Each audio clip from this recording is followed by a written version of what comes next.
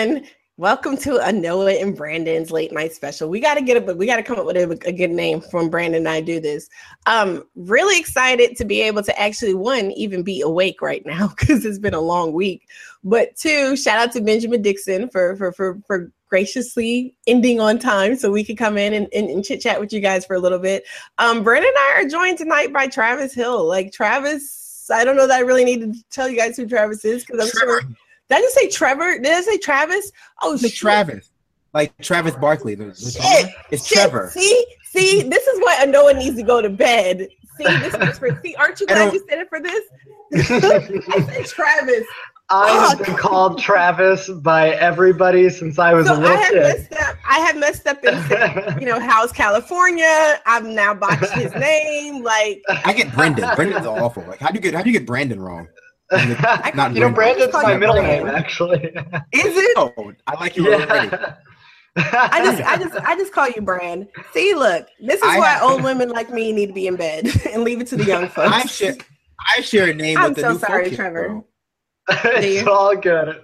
I totally forgive you. Public enemy. Trevor. Democrat public enemy number one. And what's even worse is when we're in the chat and the hangout, his name actually flickers in front of my face. So I'm really doing bad right now. But that's okay. I'm here for comedic relief, right? Like it's okay. Somebody has to be a fool. But no, seriously. So yeah, Trevor is like the new left folk hero. I got it right that time. But recently, it's been like 2 nights now. It's been 2 days now. Yeah, 2 days. Is it 2 days? 2 days. 2 days ago. 2 days ago, I saw a vehicle that could hold that tanker. Oh man, my dad's getting out now. But anyway, but 2 days ago, CNN held a town hall with Nancy Pelosi, and you were tapped to ask a question. But it's not the question that you were supposed to ask.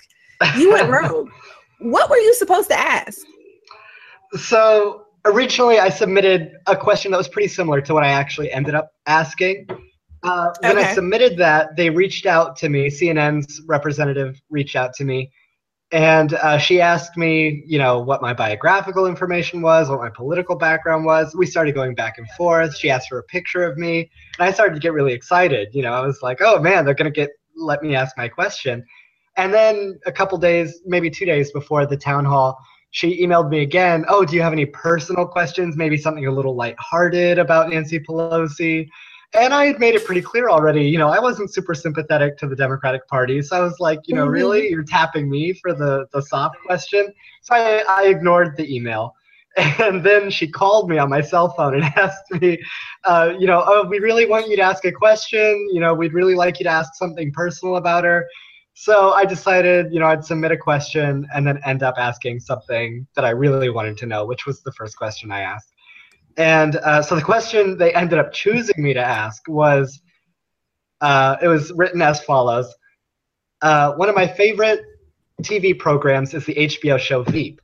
In the show, Julia Louis-Dreyfus's character is forced to go to a lot of ridiculous and embarrassing campaign events and in order to secure votes. And I was wondering if you could tell us about a time that you maybe felt ridiculous on the campaign trail, and if you'd like to call anybody out for putting you in that situation. About as fluffy can get, really. Oh, wow. Yeah, I mean, well, that's okay. So that's not so bad. Yeah. They didn't ask you to ask her if she was bad and bougie. That would have been way better. No. Yeah, I mean, it definitely, it could have turned ugly. There are plenty of answers to that question that could have been controversial. But, the real question that I wanted to ask was what I ended up asking the night of the town hall. So, dude, but seriously, you're on national television. You're in front of all these people. What actually comes over? What? You're like, yeah. Well, I think I'm gonna go off script here. Sorry, guys. I'm not doing this.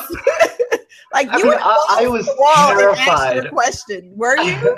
You didn't show it. I was terrified. Oh my God, you have no idea. So what happened was, I submitted that original question. It was kind of, just right off the top of my head. It wasn't a super refined question. Right. So then the night of the town hall, what I decided I was going to ask was more along the lines of, what are Democrats doing to sort of appeal to working class families that they sort of lost in this election. Right. Like, we saw the Rust Belt sort of swung for Trump. And what ended up happening was the gentleman who asked his question right before me asked pretty much verbatim exactly what I was going to ask. He was he said he was from Steel Country. So but he was a Republican. But either way, he asked pretty much what I was going to ask. So I'm standing there with the microphone waiting to ask my question, hearing the guy before me ask my question. And I was like, oh my God, what the hell am I going to say? So what ended up happening was I just sort of tried to remember what I originally emailed them, and I asked that question instead. But I was, my palms were super sweaty. I was shaking before the camera panned over to me. It was really nerve-wracking. So what did you think of her response, right? So like you said, there's no love lost between you and the Democrats. And so your question was, your question was very well. It was a very articulate question. You provided here's the details for, my generation, statistically have realized the folly of capitalism. What can you do as a, leader of the Democrats in the Congress, or rather in the House, to separate yourself economically from the Republicans? That basically just is your question.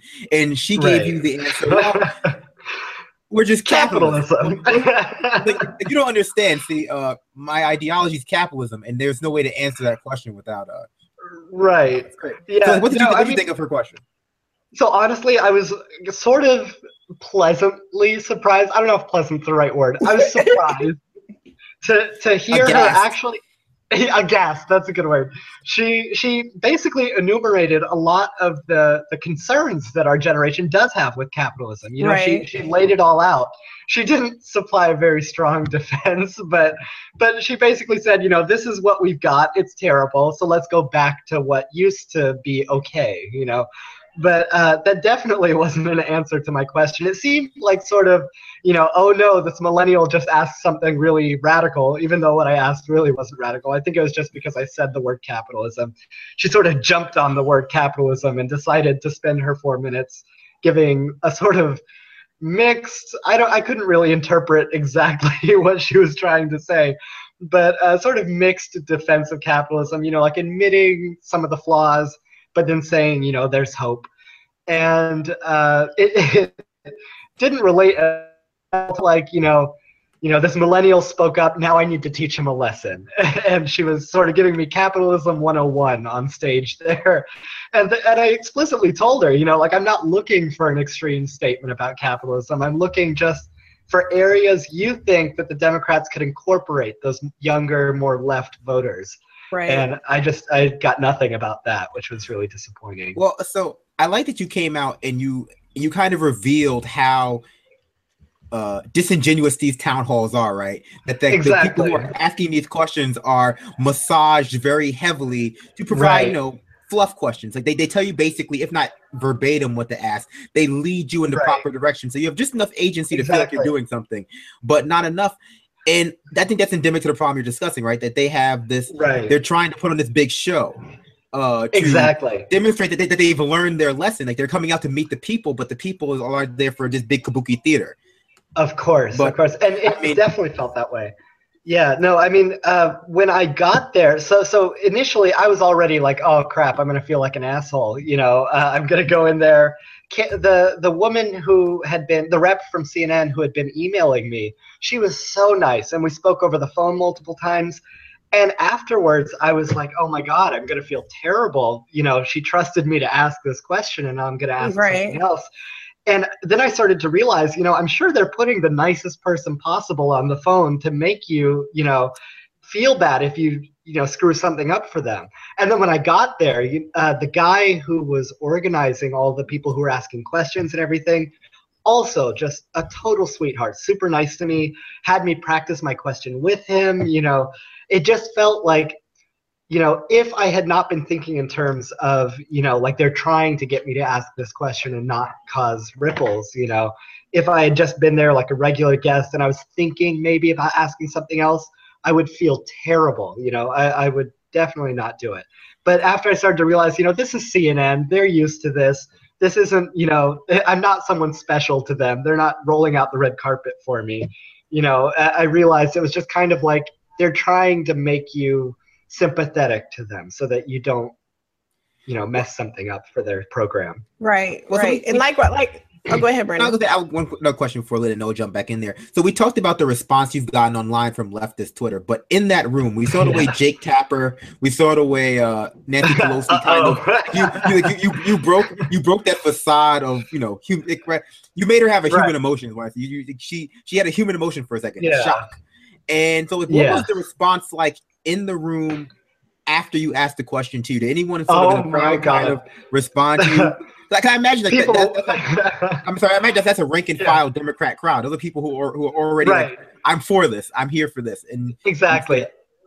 They had a couple of token Republicans there to ask questions, but the rest were all, just CNN. I assume, people who were friends with the journalists involved, just regular, insiders that they had there to attend the town hall. And immediately after I asked my question, so basically there's a guy, he's in charge, the one I was talking about, the rep who was there, who was super nice to me. Mm-hmm. Whenever somebody asked a question, the protocol was they would come up behind you, tap your shoulder while you're sitting down, and he would bring you over to the spot to ask your question. And after you would ask your question, while Nancy Pelosi was in the middle of giving her response, he would come up and tap you again and say, okay, please have a seat.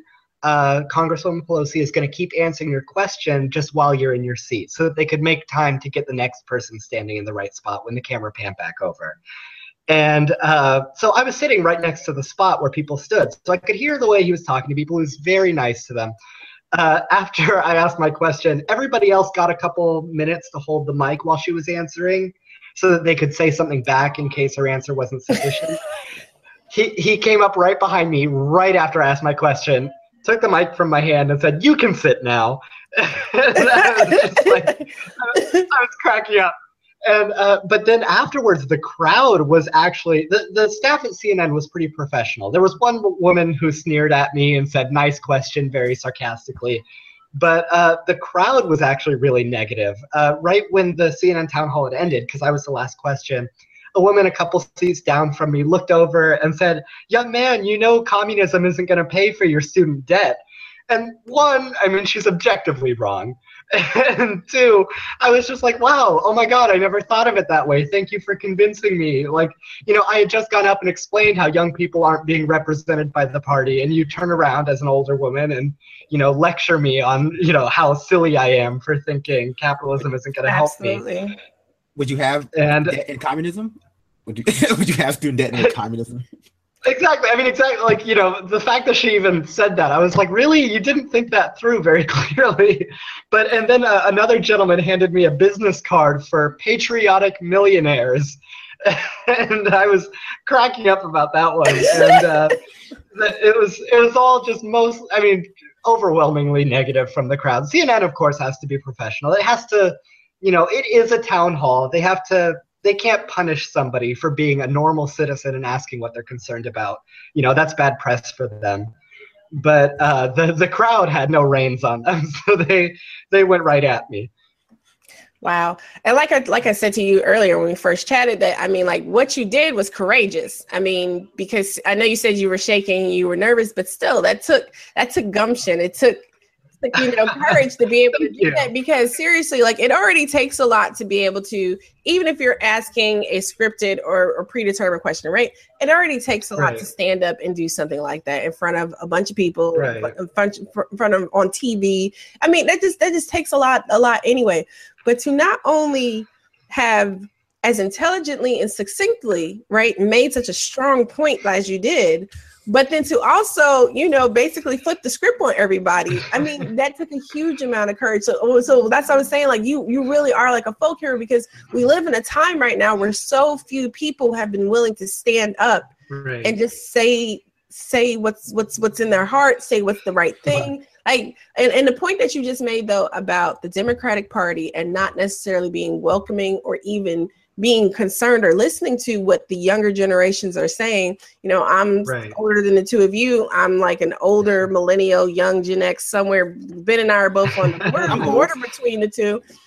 But the student loan debt, we're like that first real generation that has that student loan debt burden. You guys got hit with the hike first. we got hit with it. You know, we still had the predatory credit card lenders and stuff like that. So it's that weird, you know, balance. And there is all this great, well, why don't you all just do this? Or back in my day when I bought a house, it's like back in your day when you bought a house, tuition was like $600 a semester. So there are all these considerations. I paid for it with minimum wage. Right. There are all these considerations and stuff that are not being taken into concern. And you put that on Front Street yesterday. So, I mean, that was what really impressed me. I was like, wow. Well, I mean, I am curious more about, you know, your ideology, your political ideology, Trevor. Mm-hmm. I mean, I do also applaud you because you didn't do anything impolite, right? But I think the sort of reception you got there was that you broke this unwritten rule of civility. Even though you were very civil, you were very polite, but exposing the Democratic Party's game, or rather exposing the facade, was viewed as being uncivil. And but you know, regardless, you know, like just stepping out of the matrix, whatever you want to call it. So so you said there's no love lost between you and Democrats. You seem to, I have seen you espouse, you know, leaning more to further left. So what would you describe your own ideology as? You know, how would you? Right. I'm an unabashed Marxist. You know, I don't identify as a Democrat at all. I registered when I was 18 as an independent. I re-registered as a Democrat to vote for Bernie Sanders in the primary, just because I thought, you know, if there was a chance that he could win the nomination, you know, we could really, you know, I saw two options before me: is one, third party outsider movements, and two, reforming the party. I thought reforming the party was completely unrealistic. But then Bernie Sanders shows up, and I was really excited about him, you know, to possibly make reforms. And so I voted for him in the primary. As soon as I'd cast my vote, I re-registered actually as a Green Party member. And I think I'm pretty sure I'm still registered as a Green, but I identify as more of like an independent leftist. But yeah, no, definitely a Marxist. I'm very comfortable with that term. And yeah. I don't understand why you hate America. I don't. I don't understand. On a scale of 1 to 10, how much do you hate America? I mean, definitely. What I feel is that, you know, populist economic theories like Marxism, they're really the most patriotic kind of ideology you could have. You know, supporting workers, supporting the average man, an ideology that works for the majority of people instead of, you know, Democrats.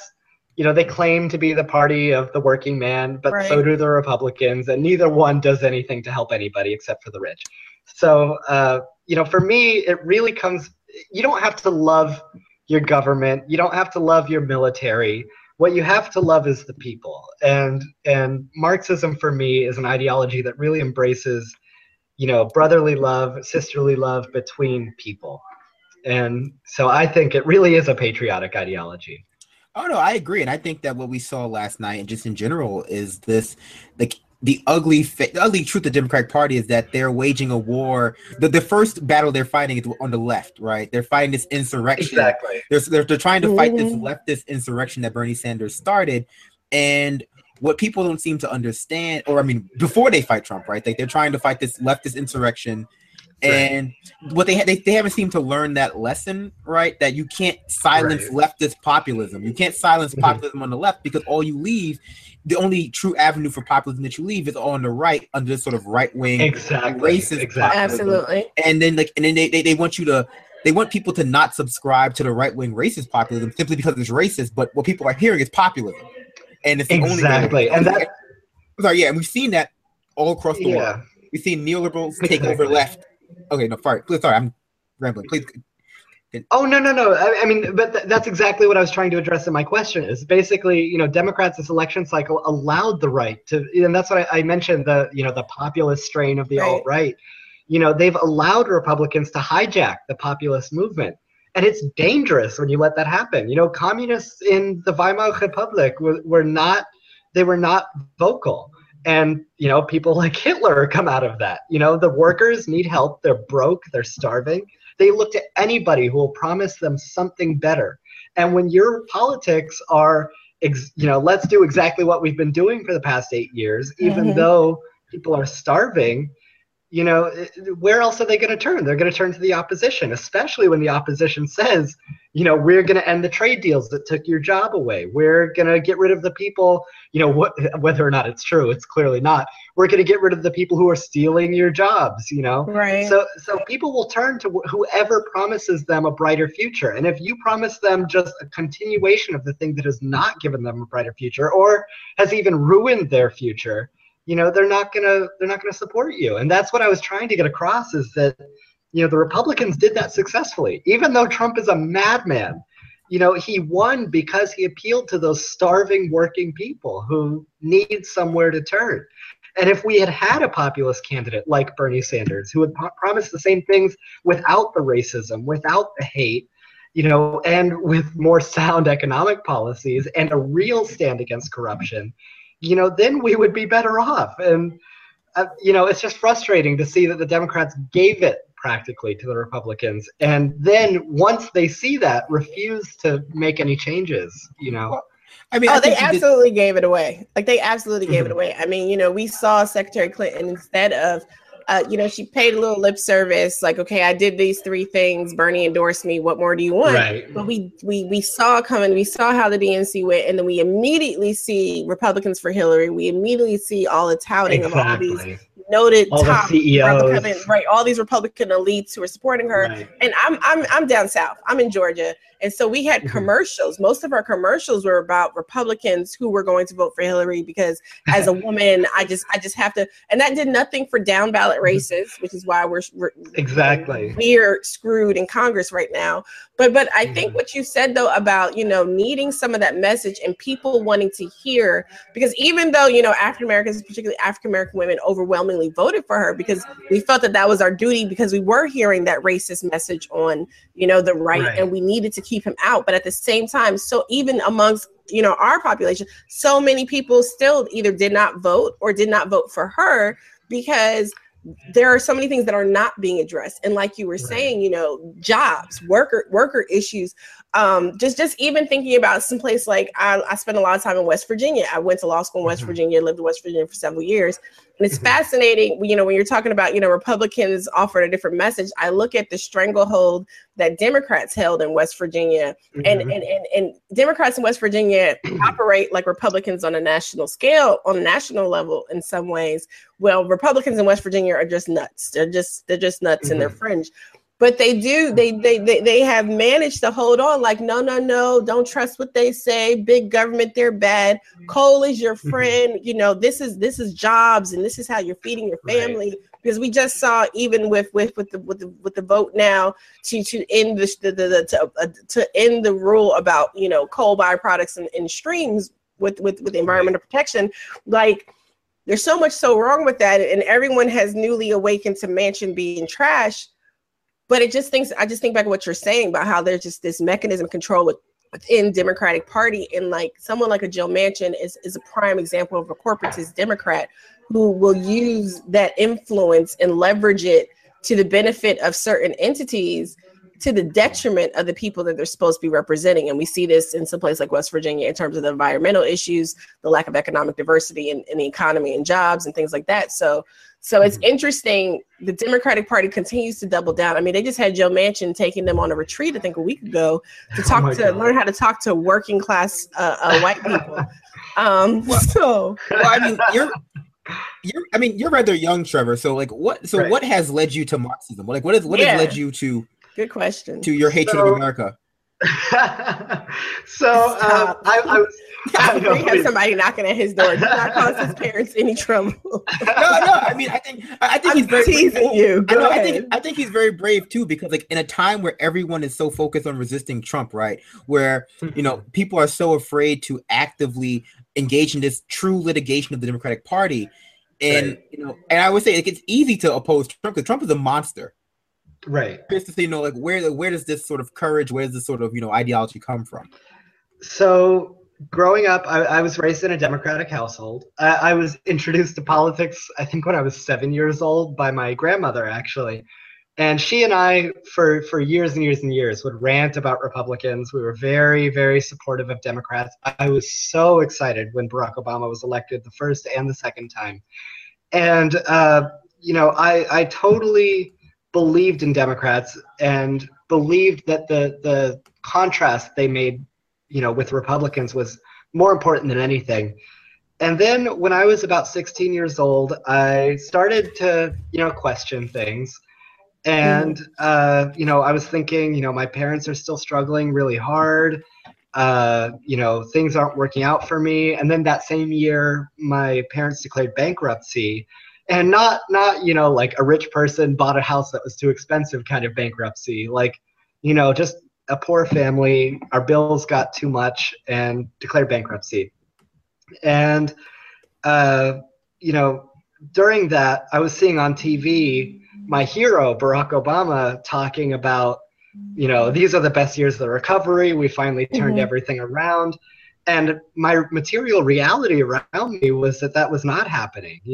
My dad he's a self-employed contractor. He does like home improvements. His business had not picked up at all. My mom's wage, she's a director of sales at a Comfort Inn. Her wage was stagnant.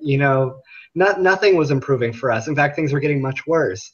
And so I was thinking, if this is what a recovery looks like under our system, I would hate to see what failure looks like. So I started to think about alternatives, and I read Marx for the first time when I was 16. And I was thinking, these are all the exact same critiques I have of the system. I never realized that there was a theory that all my frustrations, aligned with. And so after reading the manifesto, it doesn't offer any real alternatives. It's just a lot of criticism.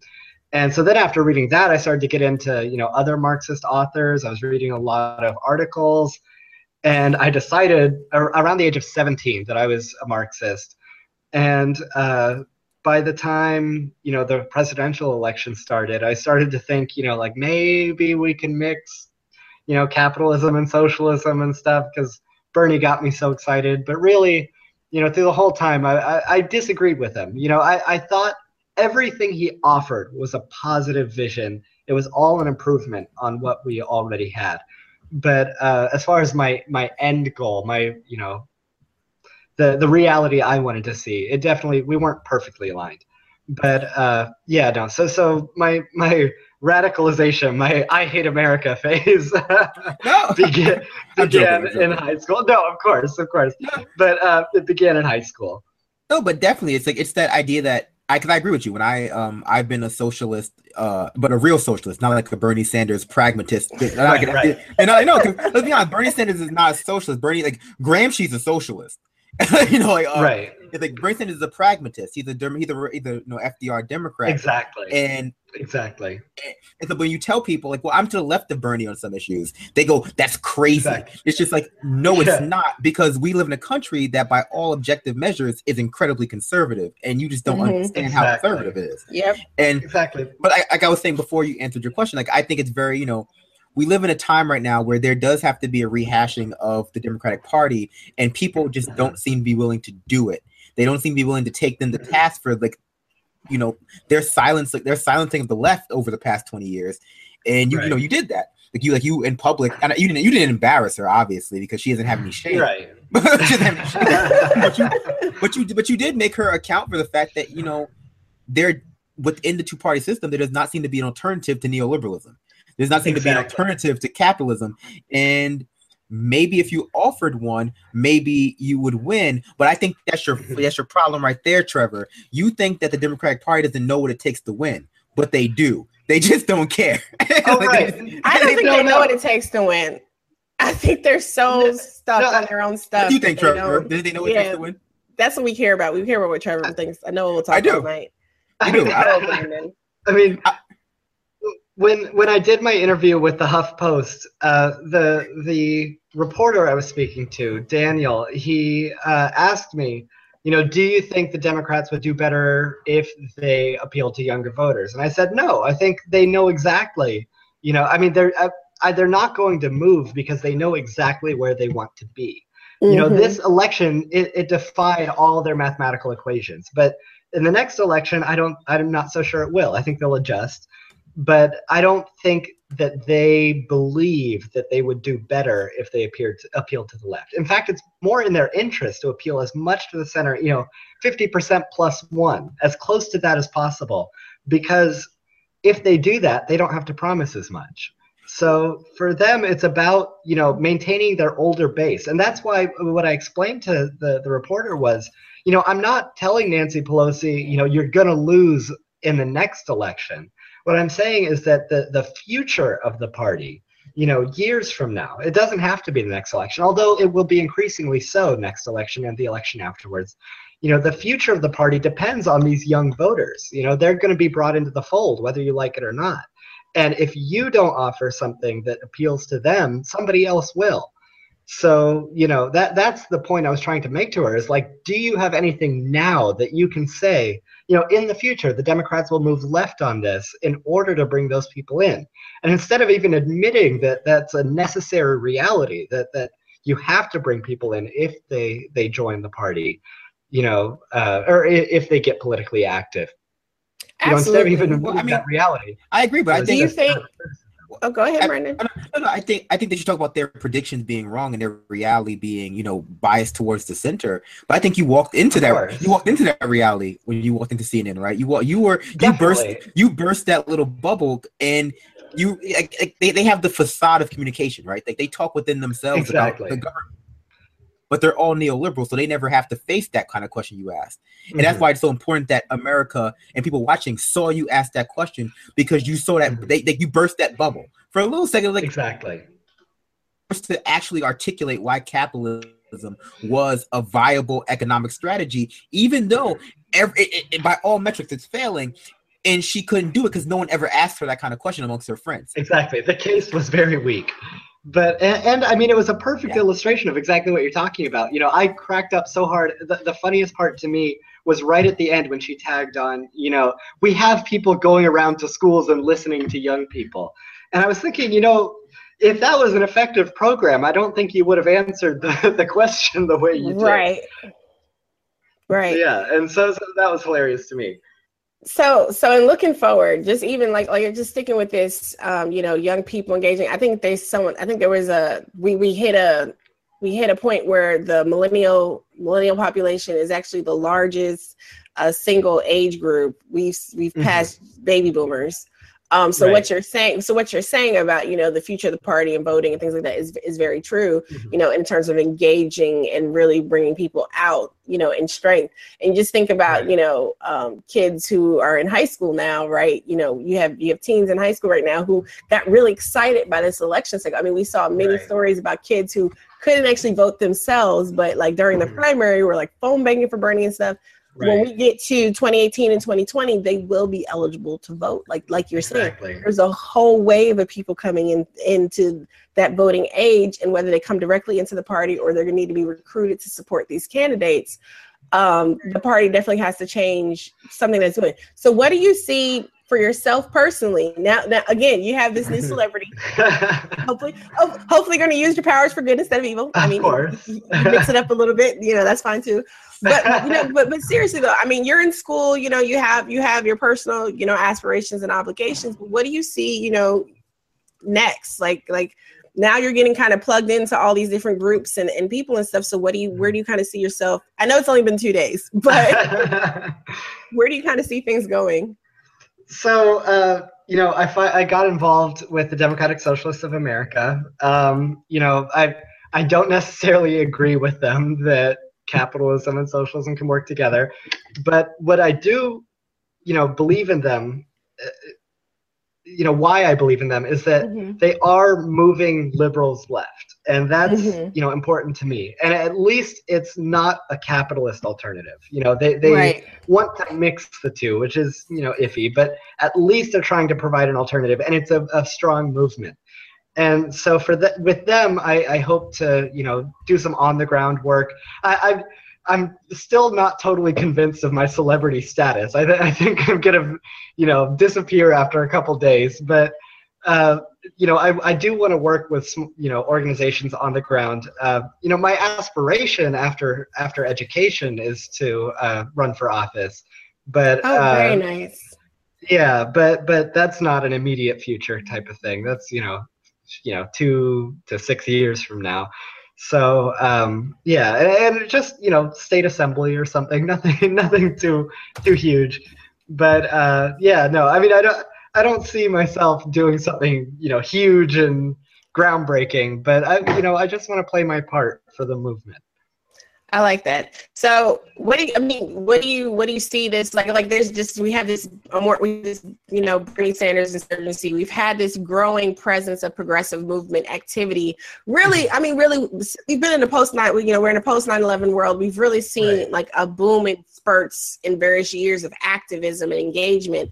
Probably not seen really since like the 60s and the early 70s. So like, what do you see like as being maybe some of the strong points of this current progressive wave, this current progressive movement, and what do you see as some things that could really maybe need to be tightened up some?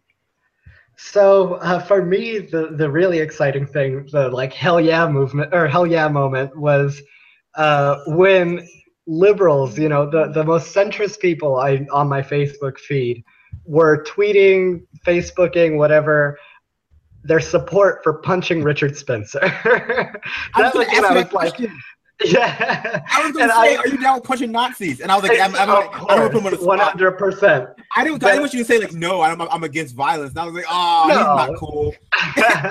No. Didn't you hear, Trevor? That makes you a fascist too. Oh, that makes you a makes you a fascist as well. Fascist makes you a fascist. It's like werewolf, different. Exactly. But no. I mean, for me, it was like, after the election, the protests that happened the day after the results came in, even the inauguration protests, I was kind of, meh about them because, half the people out there I felt were very much aware of the systemic issues that resulted in Trump. Right. The other half were like, F Republicans. And I feel like that second view, while accurate, is not necessarily a very strong a real politically aware position to come from. Absolutely. F Republicans, good starting point, but after that you need to ask yourself, why are Republicans in power? Why are Democrats not doing anything to fight Republicans in a serious way?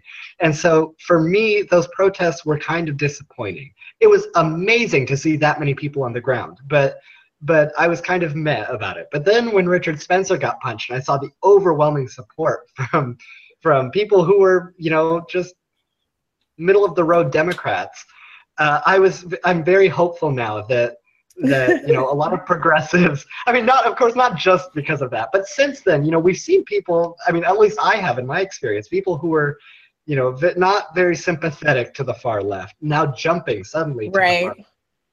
Right. Like we when we were in DC, we saw him getting punched. We were right there in the corner, Mike Summerall and I. That's awesome. But we did not realize. What was so crazy was we didn't realize we're just walking because we were covering the Occupy inauguration rally, and then we had walked down to where the Black Bloc had started popping off, and we were down there, and then we were walking back to meet Ben because we were all down there in DC covering.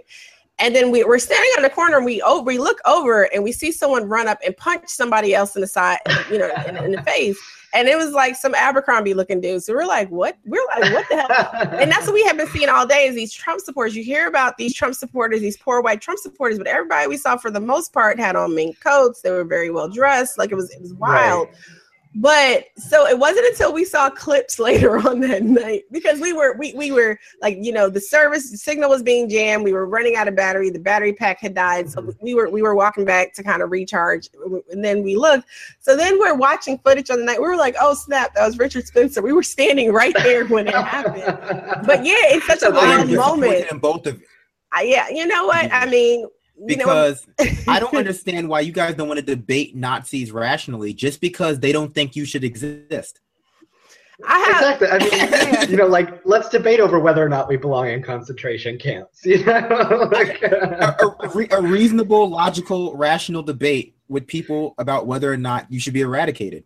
That's exactly. That's the way you win the hearts and minds of Nazis. Well, I mean, not only that, let's debate with somebody like Milo, right? Let's debate about whether or not it's okay for you to out undocumented immigrants on, just to out people and put them put them in harm's way. So yeah, let's sit around and debate with people who want to intentionally cause other people harm. Exactly. Someone made a statement earlier that I thought was really important. Like, everyone's like, oh my God, if we believe in free speech, we believe in everyone's free speech, blah, blah. You have the right to say whatever you want to say, however you want to say it, but that doesn't mean that the clapback will not be strong and severe.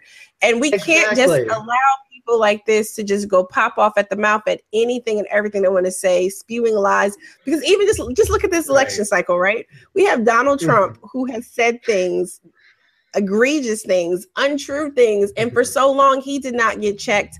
Freedom of speech, people just let him say what they want to say, and he has informed millions. He has misinformed millions, right? And these are other people who have these large platforms and do the same thing. I'm not saying that I'm in complete agreement with everything that happens at some of the protests or whatever, but I do believe that we need to mount an offense against this type of recic. Man, definitely, or defense. Offense, defense, no, man. I agree. No, I'm obviously being flippant because I agree with you. Like, first of all, these people, whether it be Milo or Richard Spencer, are not in favor of any kind of radical multivocality where we legislate all ideas in the public square. Definitely, they want you to listen to what they have to say. And two, we have enough problems that we haven't talked about, like capitalism, that I'm not going to relitigate Nazism with you. Right, I'm not going to. We have largely decided that was a bad idea. Let's not do it again. But now we have to listen to it. Now we have to re-listen to it because a pretty boy with a Crispin Glover in Back to the Future haircut. It's just like no, no, thank you. You have no idea how much the gay community hates this man. Milo, or Richard. I can only imagine. I can only imagine. I definitely can only. I'm sure his face is on like Target boards and stuff like that. Like him and Peter Thiel. Like I'm just. So I'm just gonna butt in real quick. A couple questions from the chat. Obviously, this is not Benjamin Dixon, even though his picture's on the screen.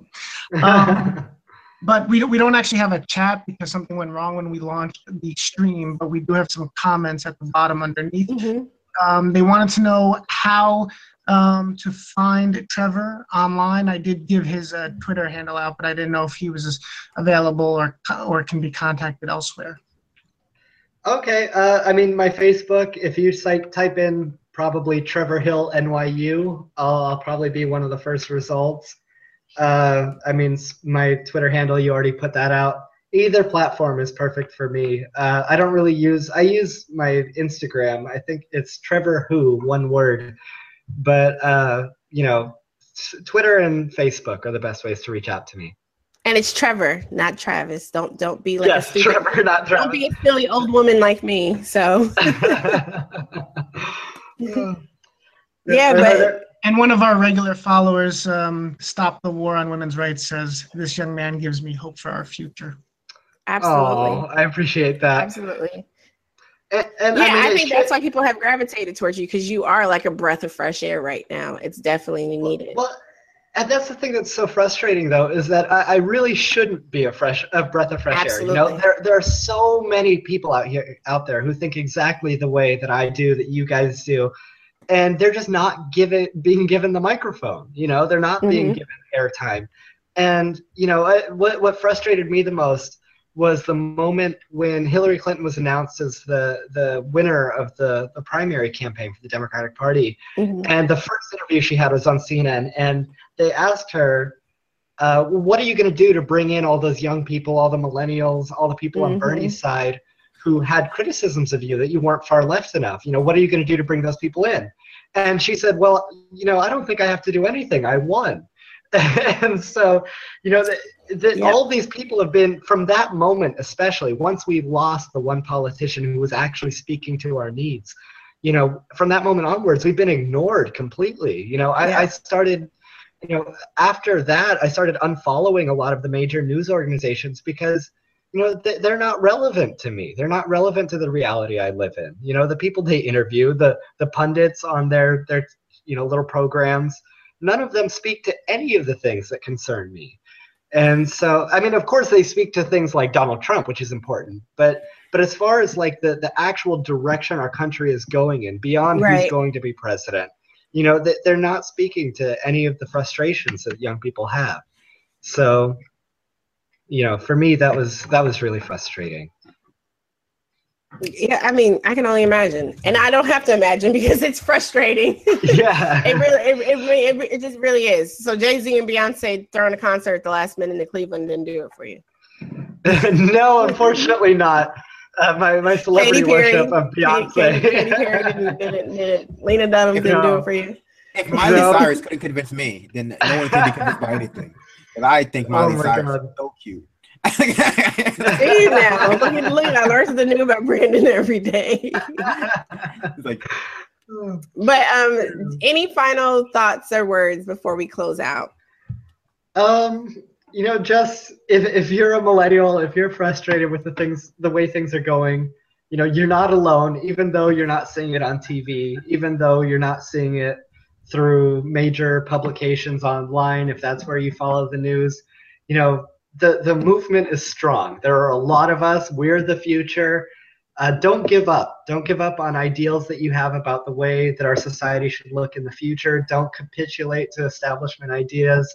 We're in this together, and you're definitely not alone. Absolutely. Well, thank you so much for joining us tonight. I mean, I know you probably got better things to do on a Thursday night to sit here and chat with us, but I appreciate you guys. I appreciate you. And you are welcome to join us. Thank you. This is more fun than any interview I've had so far. Yay, Brandon, we're more fun. Yay. I'm fine. And you're definitely welcome to write for our website. That would be great if you want to pin. Oh, I love to write little rants. I'm down for it. We'll definitely publish them. Oh, thank you. You're not on the editorial board. How can you? No, but as the producer, but here is our managing editor right here. As the producer, managing editor, yeah, we can definitely get in touch. Yeah, I appreciate that. So we also have a blog, progressivearmy.com, and we have a host of contributors and op-eds and writers and stuff like that. Really been trying to focus on not just the national stuff, but we've had a lot of really great local pieces. We've had some pieces out of like the whole Florida Dem race.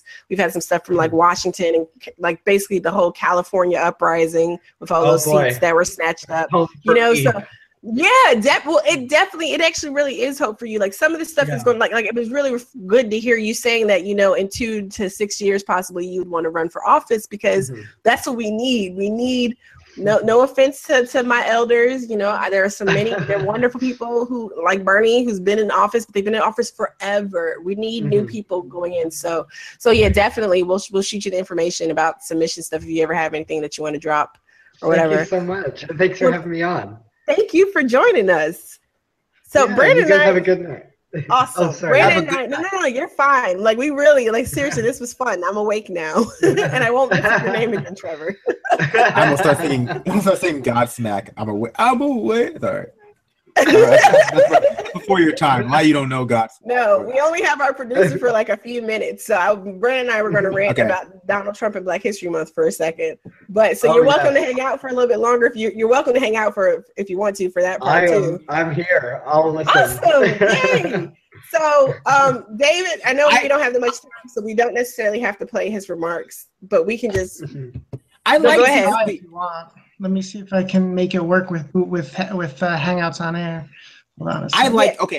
I liked his speech on Black History Month because I taught at the university level and I had a bunch of freshmen at one time, and it's exactly what you hear when you assign reading and they only half read it and or skim it or read the first 2 pages of the chapter and then they try to fill it in with things they remember from other lectures, and it's just Frederick Douglass, he's still around, and I swear to God, he thinks that Dr. Cornel West is Frederick Douglass. It's I swear. I mean, that hair, that hair. If you've ever seen a picture, that hair does it. But no, what? I tried to do a rant video last night or whatever, and I was trying to do my own version of reading it, and my daughter was like, "No, you need to do a split screen. You need to do it this way. You need this way."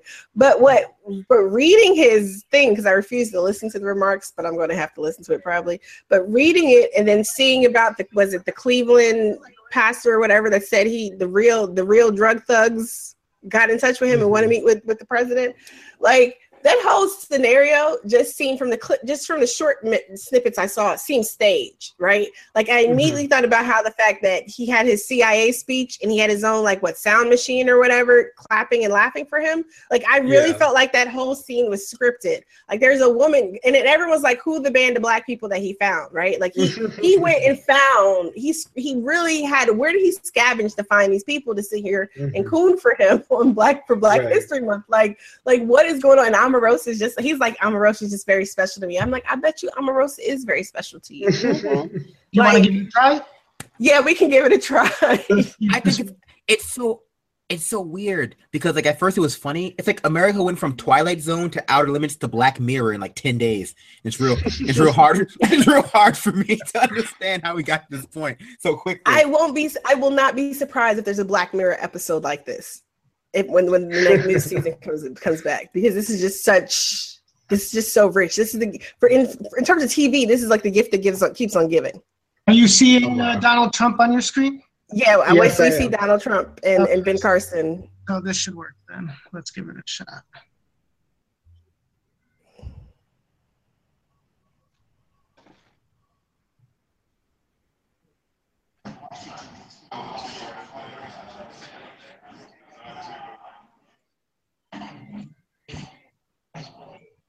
And I can imagine meeting the president, actually getting to sit in the White House is really exciting, even if the president is a total moronic douchebag. But still, I don't really. Yeah. I should totally have Ben Carson's job, but I actually have a master's degree in urban planning, but whatever. I actually know something about public housing in Chicago, no less. But how many brain transplants have you performed? None. But I actually know about them real thugs in Chicago in public housing. I'll tell you that I know the answer. But he performed one too few. If that's the brain that Donald Trump has. Okay, so here he goes. Okay. We did well. The election, it came out really well. Next time we'll triple it up or quadruple it. Right? That's right. And we want to get over 51, right? At least 51. Well, this is Black History Month, so this is our little breakfast, our little get together. Hi, Lynn. How are you? Sure. Nice to see you. And just a few notes. During this month, we honor the tremendous history of the African Americans throughout our country. Throughout the world, if you really think about it, right? This story is one of unimaginable sacrifice, hard work, and faith in America. I've got a real glimpse during the campaign. I'd go around with Ben to a lot of different places that I wasn't so familiar with. They're incredible people. And I want to thank Ben Carson, who's going to be heading up HUD. That's a big job. And it's a job that's not only housing, it's mind and spirit, right? And you understand it. Nobody's going to be better than Ben. Last month, we celebrated the life of Reverend Martin Luther King Jr., whose incredible example is unique in American history. You read all about Dr. Martin Luther King a week ago when somebody said I took the statue out of my office. It turned out that was fake news. Fake news. The statue is cherished. What a narcissist. I just had an amazing idea. What's up? Okay, so I realize it now. So I always talk about how we have to relitigate Obama because Obama is the system and Trump is the extreme of the system, the excess of the system. You can't like Trump is way worse than Obama is by every metric. But if you were standing metaphorically where Trump He's is, way worse you could than George Bush. You can see George Bush and Obama from where Trump is, but he's way far. But again, excess of the system. But here it is. Trump is satire. Trump is a satire of America. It's just satirical at this point. It's not funny, but it's extreme. It's not common sense. I'm thinking of the one about eating babies. Let's get over with because I can only stand. A mock proposal by Jonathan Swift. I can only stand so much of this man. So let's just I love David. David makes such sacrifices for us. Statue. the bust of Dr. Martin Luther King was taken out of the office, and it was never even touched. So I think it was a disgrace, but that's the way the press is. Very unfortunate. I'm very proud now that we have a museum, the National Mall, where people can learn about Reverend King, so many other things. Frederick Douglass is an example of somebody who's done an amazing job and is being recognized. He's reading these remarks. Like, who the hell is this? And millions more Black Americans who made America what it is today. Big impact. I'm proud to honor this heritage, and we'll be honoring it more and more. So the folks at the table, almost all cases, great friends and supporters. And Daryl, I met Daryl when he was defending me on television. And the people that were on the other side of the argument didn't have a chance, right? Darrell. Done an amazing job in a very hostile CNN community. He's all by himself. 7 people at Paris, and I'll take Paris over the Senate. But I don't watch CNN, so I don't. You're like a racist Michael Scott in the office.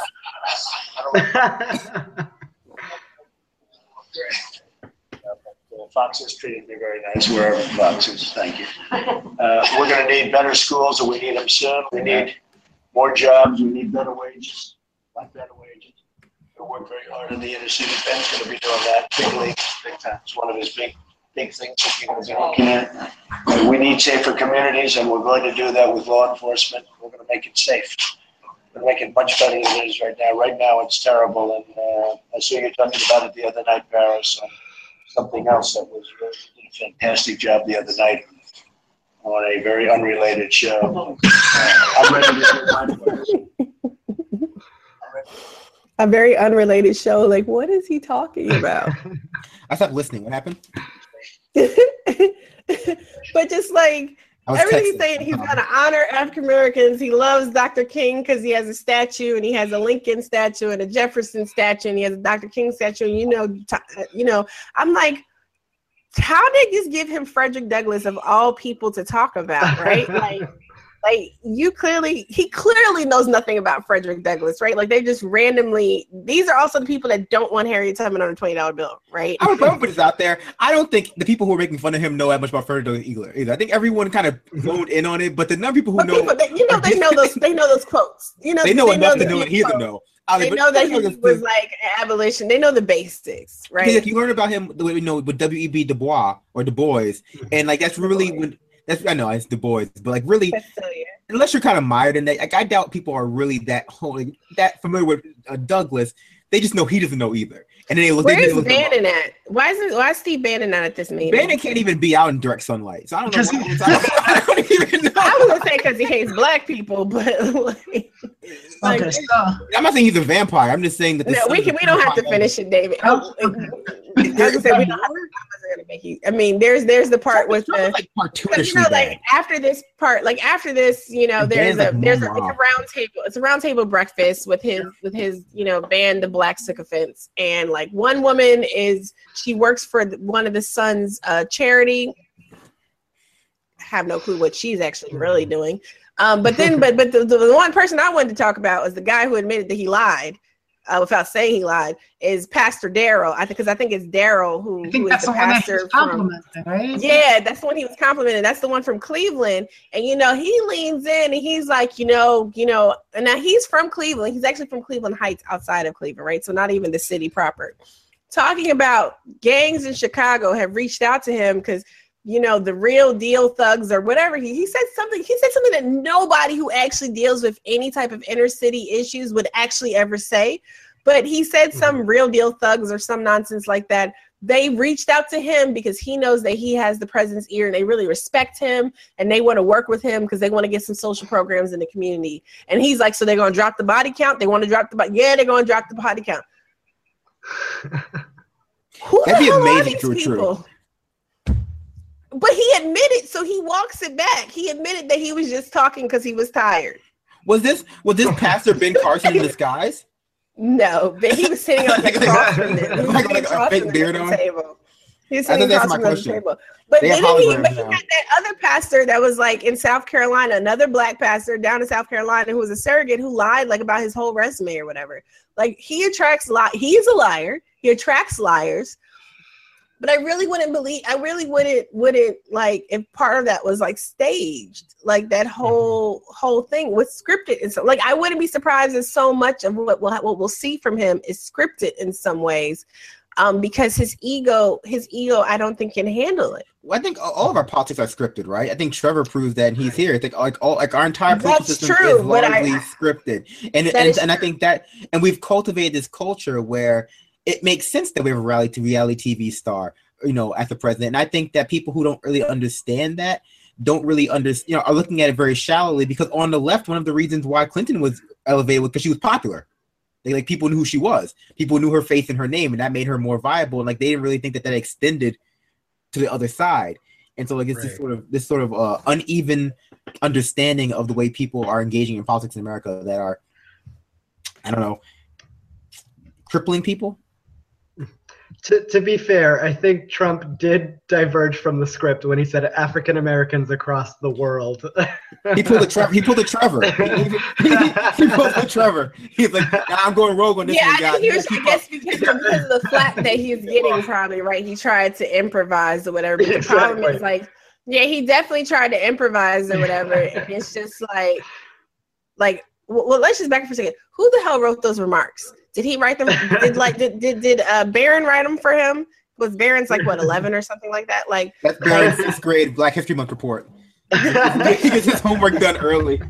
Yo, these Black History Month reports. Max was in 5th grade, and that's what's so funny. So we have Trump's right buffoonery, right? But then we have the vice president. We have Pence tweeting out on Black History Month. Vice President of the United States is tweeting out his Black History Month tweet, and it's about Abraham Lincoln and the 13th Amendment. And it's just like, so it's Black History Month. You couldn't just Google. You just couldn't look up. I mean, the Google Doodle yesterday was a famous Black sculptor. You could have just retweeted that. Like there's like no effort. There are sites full of today in Black history stuff, but he shouts out Abraham Lincoln and the 13th Amendment. Like it was just because white saviors are more important than the actual Black activists. Well, the crazy thing was, like, I always love to talk about Lincoln. Lincoln is a very interesting person, right? Like, and I love to talk about Lincoln. I learned so much about Lincoln helping Max with my son with his 5th grade history report a couple years ago. And just even what it took for Lincoln to even get to the point where he was even in favor of something like the 13th of the precursors of the 13th Amendment. Like a lot of people don't get that. Everyone's like, well, Abraham Lincoln freed the slaves, blah blah blah. It's like, yeah, but he had an evolution that he had to come to. And Frederick Douglass, back to Trump's new favorite.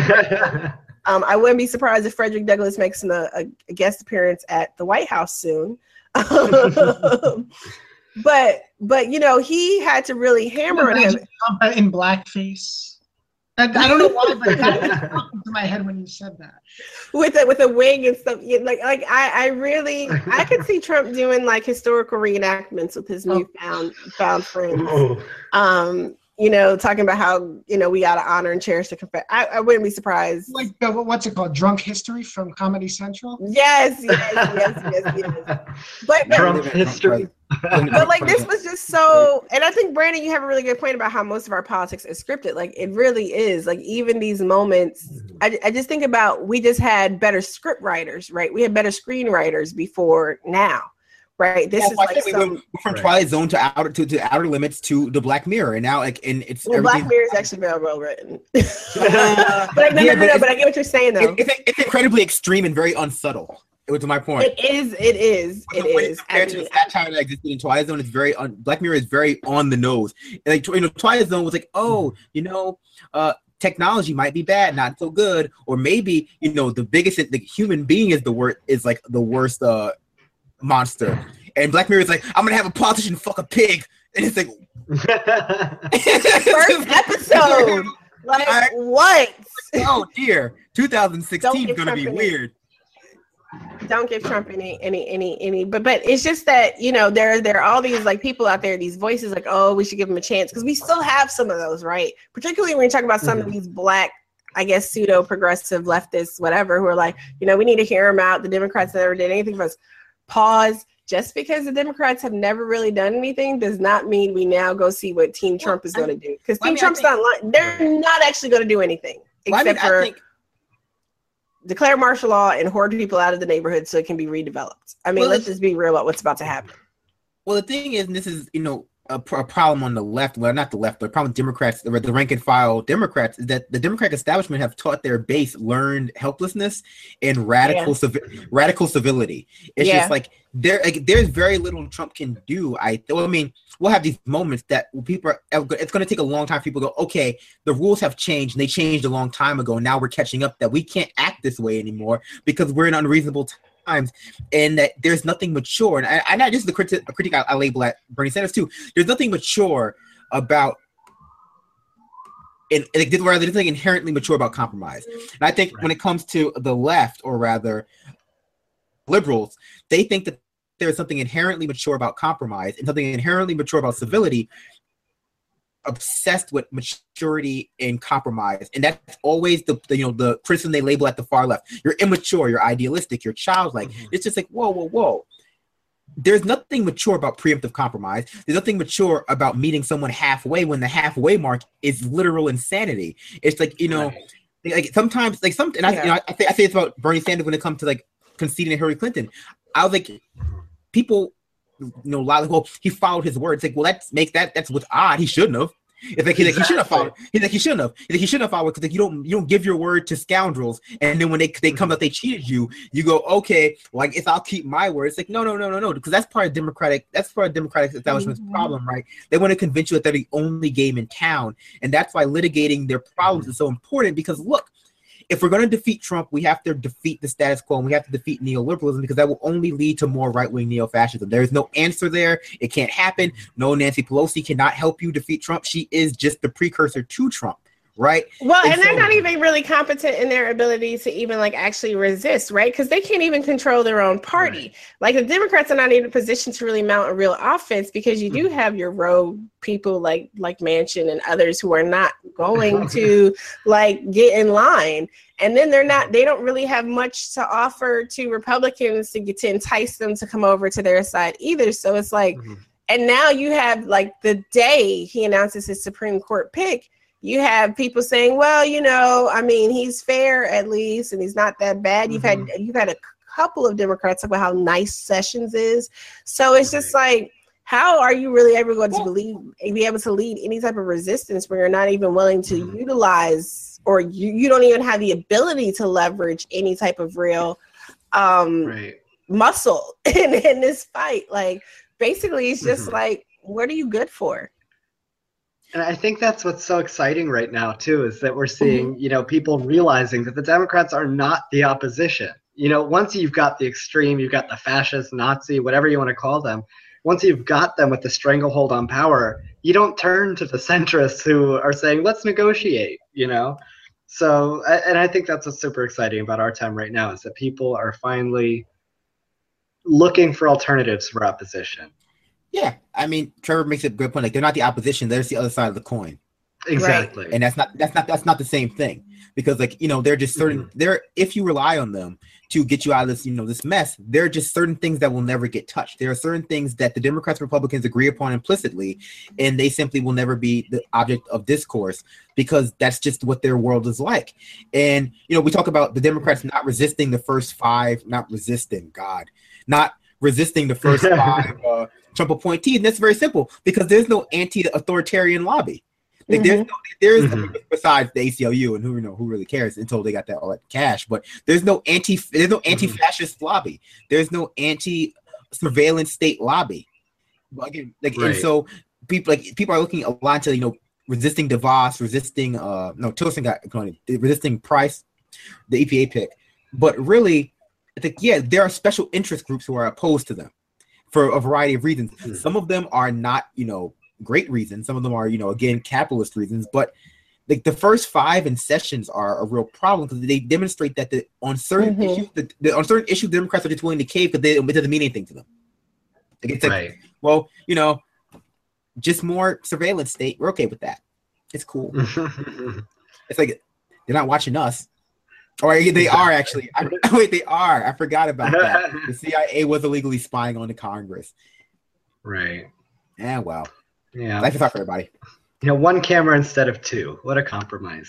and none in their bathrooms. Look at the benefits you get when you run for office. I can see why Trevor wants to be a member of the government. You know, I got to deal with cameras all over my bathrooms and my toilet and my shower. But Trevor just gets them in the, you know, the main rooms of the house. Typical.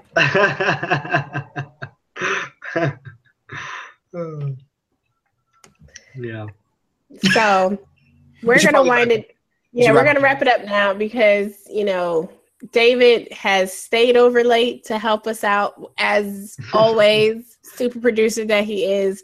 Trevor, thank you so much for joining us. Seriously, the offer is open to come back. You got an idea, you want to talk about something, you know, hit us up and let us know because this is Brandon and I just like to kick it and have fun. So, I mean, that's not all we're about. We get serious too, but you're definitely welcome to come back. This was very cool. Thank you. It was lovely meeting you. Thank you so much. I'm also in New York nice City, meeting you, so Brandon. Nice meeting you. Oh, are you? Yeah. We should hang out sometime. Yeah, Brandon's in New York. Brandon's a PhD. Are you finished? You're finished. I'm ABD. I'm an ABD candidate. I'm a PhD candidate. ABD. I go to some organizing. I do some organizing stuff at NYU. This whole hangout's actually in New York, except for Anoa. Yeah, and our producer, I know I need to move back, right? And our producer is also in New York too. I'm the only one. I'm down in Atlanta, so. But not really. He's in Yonkers. So let's wrap up for the night. Why you play it? My mama. That's where my mama's from. My mama's from Yonkers. I'm not in Yonkers. I'm not giving out my address, Brandon. I appreciate that. If you won't give out your address online, where will you give out your address? It's not like the government doesn't have it already. Like he got real street cred, and I'll say it offline. I won't put his other location out on blast. But he got real cred. Does he also run with the crime drug thugs? No, he doesn't. But I just want to say one more thing. Like that whole thing is just like, like I'm not really fond of my years in Chicago growing up. I was very angry. We were originally from New York. We grew up in New York. My parents moved to Chicago, and I was like, why the hell did you do this to us? So I'm like, oh my God. We lost you, Anoa. Yeah. I will say this though: my least favorite rap group is the Crime Drug Thugs. they're too underground, experimental. But I think Anoa can hear us either because she's still talking. She's still talking, but I think we should wrap it up tonight. So it was wonderful meeting you, Trevor. Thank you. We love to have you on again. Have a lovely night. Thank you for staying up with us. Thank you so much. You too. Pull up the stream, David. Nope, that's it. Good night, Professor. Good night. Okay.